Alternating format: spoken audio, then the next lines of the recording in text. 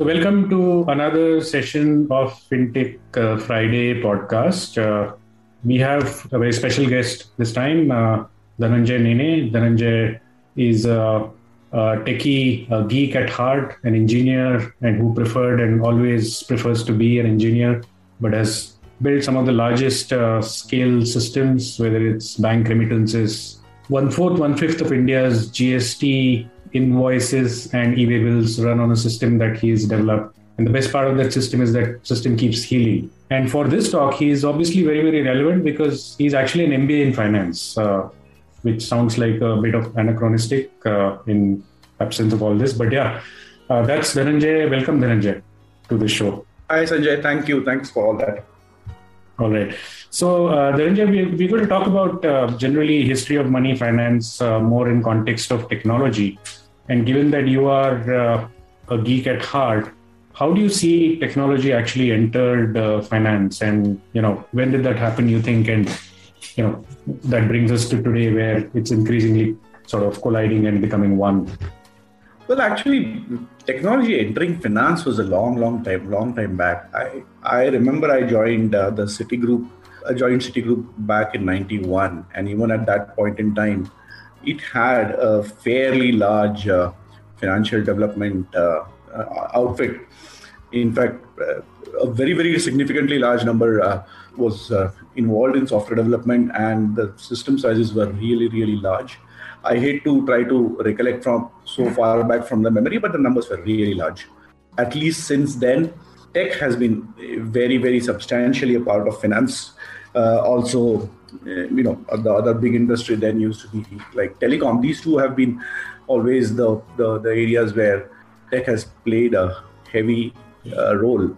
I think what we have seen over a period of time is shifting of a continuing higher growth in tech and a shifting of a bit of a profile of how that tech really gets deployed and the nature of transaction processing and reporting and how that pans out. I mean, back then you effectively had systems which had really long EOD processes, so you couldn't always easily get the current information, and batch processes sometimes used to take a long time, and obviously the customers did not have internet access. The banks used to kind of do a lot of processing at their end and then generate a report. I remember the line printers being extremely busy, and then actually sending them out. Of course, today the reports are online. Your transactions, you get to see your transaction within seconds, and not just the transactions themselves, any implications or impact of any positions or holdings or anything else that you may have. I mean, it's all in real time. So I think a lot has changed to that extent, but tech has always been an extremely large part of Fin ever since I remember. So when did it enter? I frankly have no clue, because it was there in 91 when I started. Sure. Yeah, I mean, I think maybe looking at the last century, maybe sometime around World War II or after that is when the semiconductor, the chip revolution happened, and maybe the data started getting processed faster, information arbitrages started reducing, stock market started working, and that's when I guess tech entered finance. But I guess it's really not. Yeah, I hazard a guess it could be somewhere 60s, 70s, because those were the days of COBOL, and COBOL pretty much dominated, and mainframes, they pretty much dominated all the processing. But that's probably the time tech really entered finance in a way.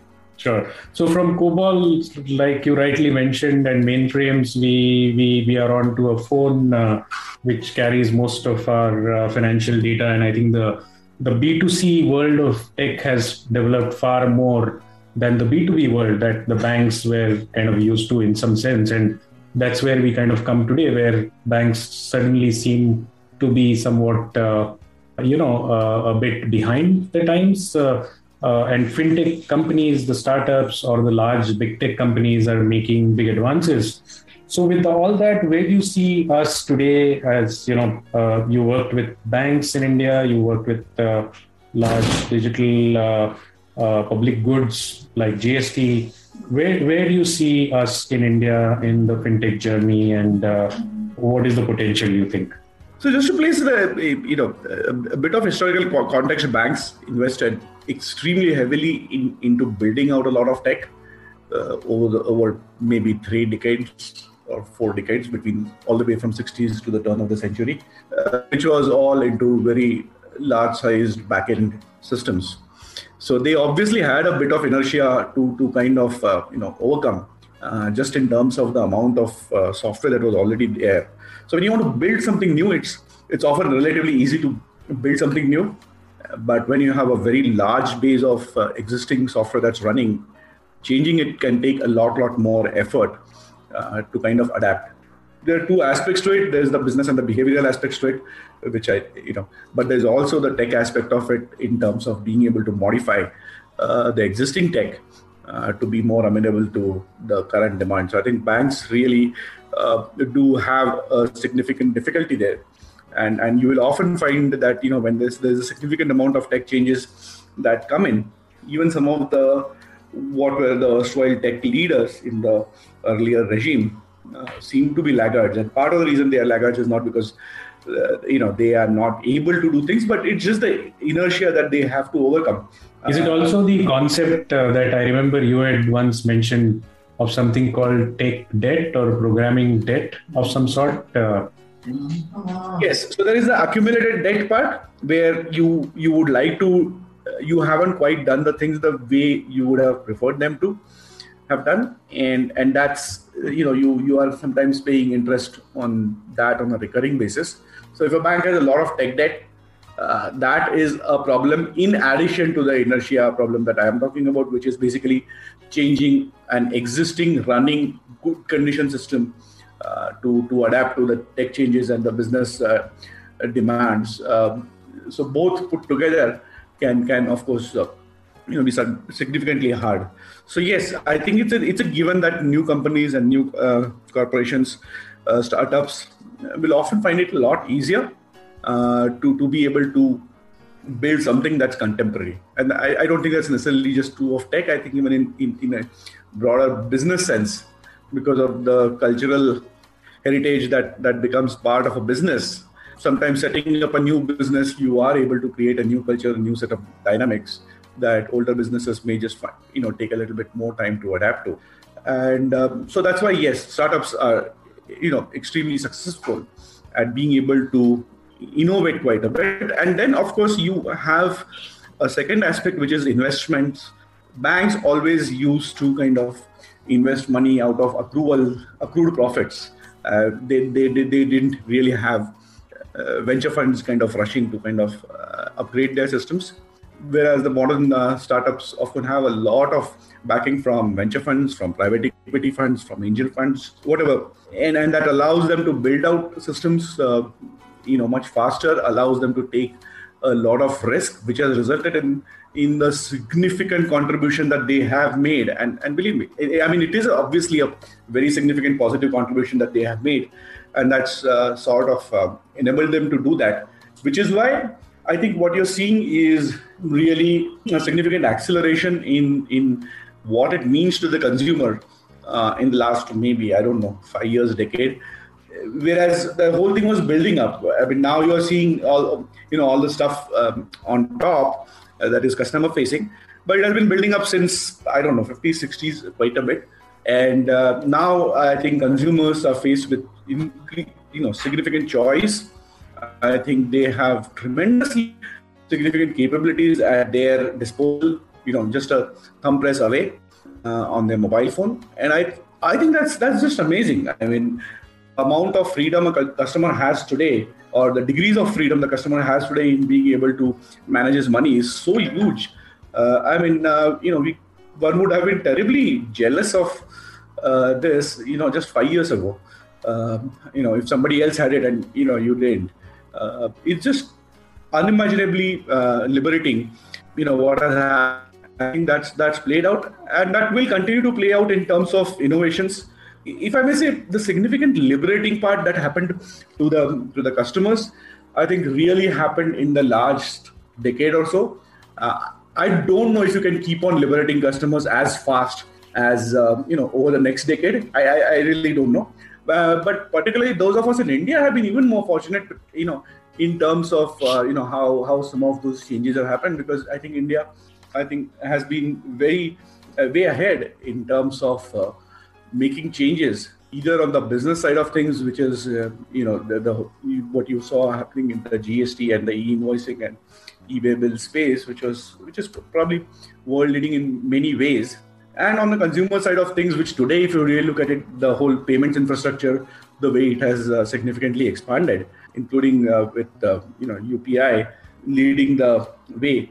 I mean, I remember being involved in conversations about UPI in early days, myself being a marginal skeptic, but it seemed very exciting. And look at the way it's taken off. It's incredible. And I think post demonetization, customers have had so much freedom in being able to pay people in different ways with different payment characteristics. You want a high value payment, you still can continue to use a credit card, assuming the merchant is honoring those or accepting those, or you could continue to make a UPI payment. You can request for a payment. It's just mind-boggling. I don't know if we're going to see this significant a change over the next 5 to 10 years, because sometimes it's a little harder to imagine. But yes, I think what we will see is not so much a liberal, just the freedoms that the customer is getting, but I think now what we will see is a broader set of capabilities, enjoying the same, starting to get some of those freedoms, and the customer being able to do many, many more things than he is today from his mobile over the next 5 to 10 years. And integrated across. I mean, earlier you had to have a banking application, you had to have your telecom app for dealing with Vodafone or Idea or whoever. And you had to, everything was siloized. Now I think you see more integration, cross-cutting. So yeah, I think the times are interesting, but I think what we have already seen has actually been quite phenomenal. Like this Sochcast? Tune in for more with the Sochcast app from the Google Play Store. Right. No, I completely agree. I think what has happened both world over and especially in India in the last 10 years is quite mind-boggling, and we've all been quite lucky to be part of that. And yeah, I think this juggernaut seems to be continuing because there is low interest rates, there is a lot of capital available in the world. There are large tech companies which can afford to take risks and, like you said, can come up with new ideas, fail fast, fail forward, mantra, and so on and so forth. And it's kind of challenging for conventional world to keep up with it, given all kinds of inertia and probably debt that they may or their systems may inherit. So I think all very good points. Let me take this to an area which we cannot ignore in any discussion on fin and tech, which is around the area of your favorite, I know, blockchains. So, when obviously, as we understand, blockchains became famous after a gentleman named Satoshi, sort of came up with his paper. And I've always had a small suspicion that Dhananjay has been Satoshi, but leaving that aside, why did that happen? And from there to now, can you tell our listeners as to where we are in that alternate from centralization to decentralization sort of movement, and where do we sort of go from here? What do you think will happen? Well, before I answer, let me confess, I've been a observer from a distance for quite a while to this entire movement, that though have been studying it a lot more in the past few months.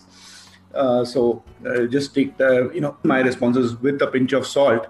But I think blockchain was a very significant technical evolution in terms of there is the tech angle, and then I don't know what's the correct word to use. Is it even cultural? But there is the angle of addressing trust, institutionalized trust in a very, very different way than what the world had been doing so far. So if you go back to the older systems where you said, as you moved things from kingdoms to democracy, where a king was you expected the king to be doing the right thing for you, into a democracy where the trust was no longer in just one institution. It was now distributed across the population, and one trusted the people to be able to make the right decisions for themselves every 5 years.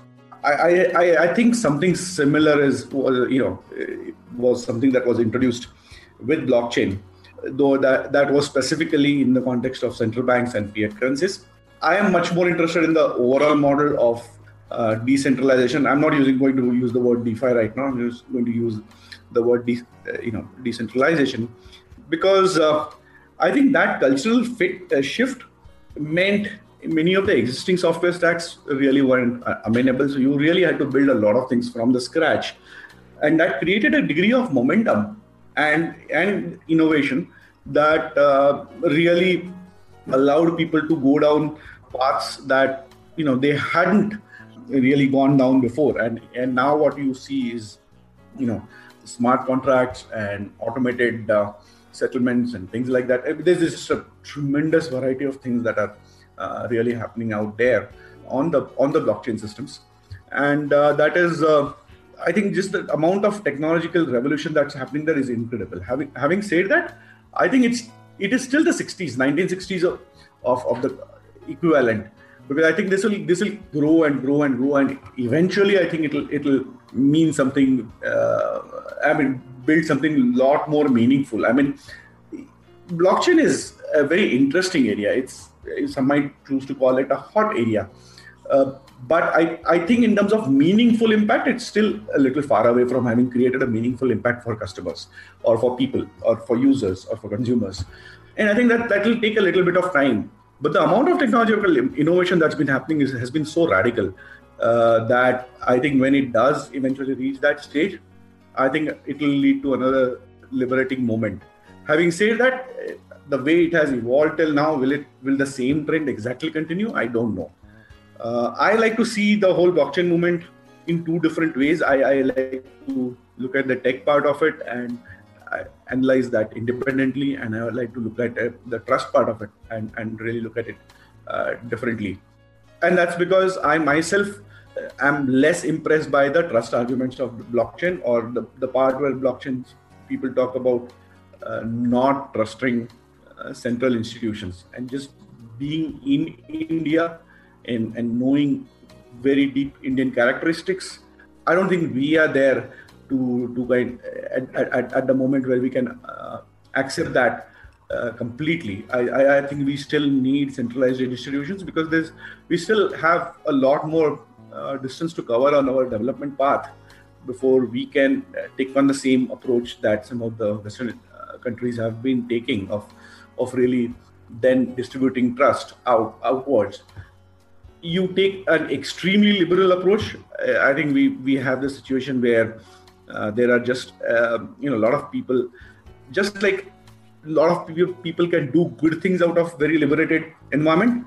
It also happens to be that people can do very bad things on a liberated environment. And I think you just sometimes have to be careful. And India does not have the same degree of enforcement capabilities to stop the bad things from happening. And that's where we need centralized institutions, which frankly, have done a disappointing job of being able to enforce, good behavior rules. But we still need them. Having said that, interestingly enough, the same technologies that drive blockchain can actually help these very institutions kind of do a better job of driving good behaviors as well. I think it's a very different discussion to go into in terms of how some of that can be enabled. But therefore, I'm much more excited about the technological aspects of decentralization, the technological aspects of immutable ledgers, the technological aspects of smart contracts. I think I'm very, very bullish about it. But specifically within the Indian context, I am not so bullish about or at least I'm not so excited about taking trust away from a central bank and moving it into a decentralized world just because you want to beat inflation. I don't know. I think if you go too far, the bad people around can also do bad things just as effectively as good people can do good things. And I would just want to be a little bit careful in our own context. Sure. So yeah, interesting. So I think what you're effectively saying is that the technology aspects and the innovations related to blockchain are very interesting. The trust elements will depend on situation to situation, country by country, culture by culture in some sense. There may be certain useful applications in certain places and may not be in certain places, but the technology is still kind of relevant. And then you also made an earlier statement that the kind of growth or the kind of innovation that we saw in the last 10 years, it's hard to sort of imagine that it can continue at that breakneck speed in the historical context. I presume what you would be looking at is new innovation coming through the technological blockchain-related technologies, sort of building over next 5-10 years in the appropriate trust context. But I think we probably need a separate session on that. But do you want to just talk about what that hybrid could be in a very brief few sentences? Like this Sochcast? Tune in for more with the Sochcast app from the Google Play Store. The amount of additional freedoms, incremental additional freedoms consumers were getting in the last 5 years or got are going to be really hard to replicate in the next 5 to 10 years. I mean, just the mobile revolution has been huge. The second thing I mentioned was, I think blockchain technologies are still at a relatively early stage of evolution, and I made a remark that it was in the 60s or 70s equivalent of the current set of technologies, and so therefore I expect another decade or two before they really make a huge difference to lay consumers. So I think there's a lot more that's got to happen there, and technology does take a long time to kind of. It always seems like you have a fantastic solution, but there's always a certain amount of accumulation required before, if I may use the stock market equivalent analogies, you need a long phase of consolidation before you get into the breakout. I think what we saw in the mobile, freedoms that got introduced was the breakout of conventional technologies. I think the blockchain tech is still a while away. I think there's so much experimentation that's happening on blockchain that you will certainly see some things that are coming out and going to be useful. However, I worry deeply about the fact that the way blockchain was designed. I think the energy costs for proof of work were just too intensive to really be acceptable at for a variety of use cases. Also the latencies that are there, the performance costs that are there, the scalabilities that you need. So I think you're going to have to look at blockchain solutions that are a little bit different, and Ethereum is starting to go down that path where it's starting to move away from mining as proof of work. Having said that, I think you look at it, you see a set of technologies on the blockchain side which are becoming more energy efficient, faster, while making some trade-offs on the trust factor. On the other side, you have this increasing interest, and a lot of people are trying out things on blockchain. So more and more industries are going to be doing some amount of experimentation. And I'm sure over a period of time, some reasonable platforms will evolve better than they are today. And all these things sort of converge at some particular point in time. Still, I think we need a little bit of time for that to happen, where then you can see a really significant accelerated development that is backed by like what I would prefer to just call them distributed ledger technologies, and eventually then thereafter more those advantages to customers. Yeah, so thank you so much. I think there has been some disruptions. We've been talking technology all along, and I think the mobile networks and the broadbands are still old world technologies, looks like. But thank you so much, Dhananjay. That was a fantastic discussion going into the history of technology from 90s first, and then we went back to 60s to 2008-9, the first Bitcoin paper to today and the world of decentralization and centralization. There is lots more to go, I know, and I hope we can talk again at some point of time and dig a little bit deeper into some aspects of distributed ledger and new forms of trust that may be relevant for future. But with that, thanks for an engaging discussion, Dhananjay. Thank you very much. Thank you very much, Sanjay. That was a complete pleasure. Great. Bye-bye.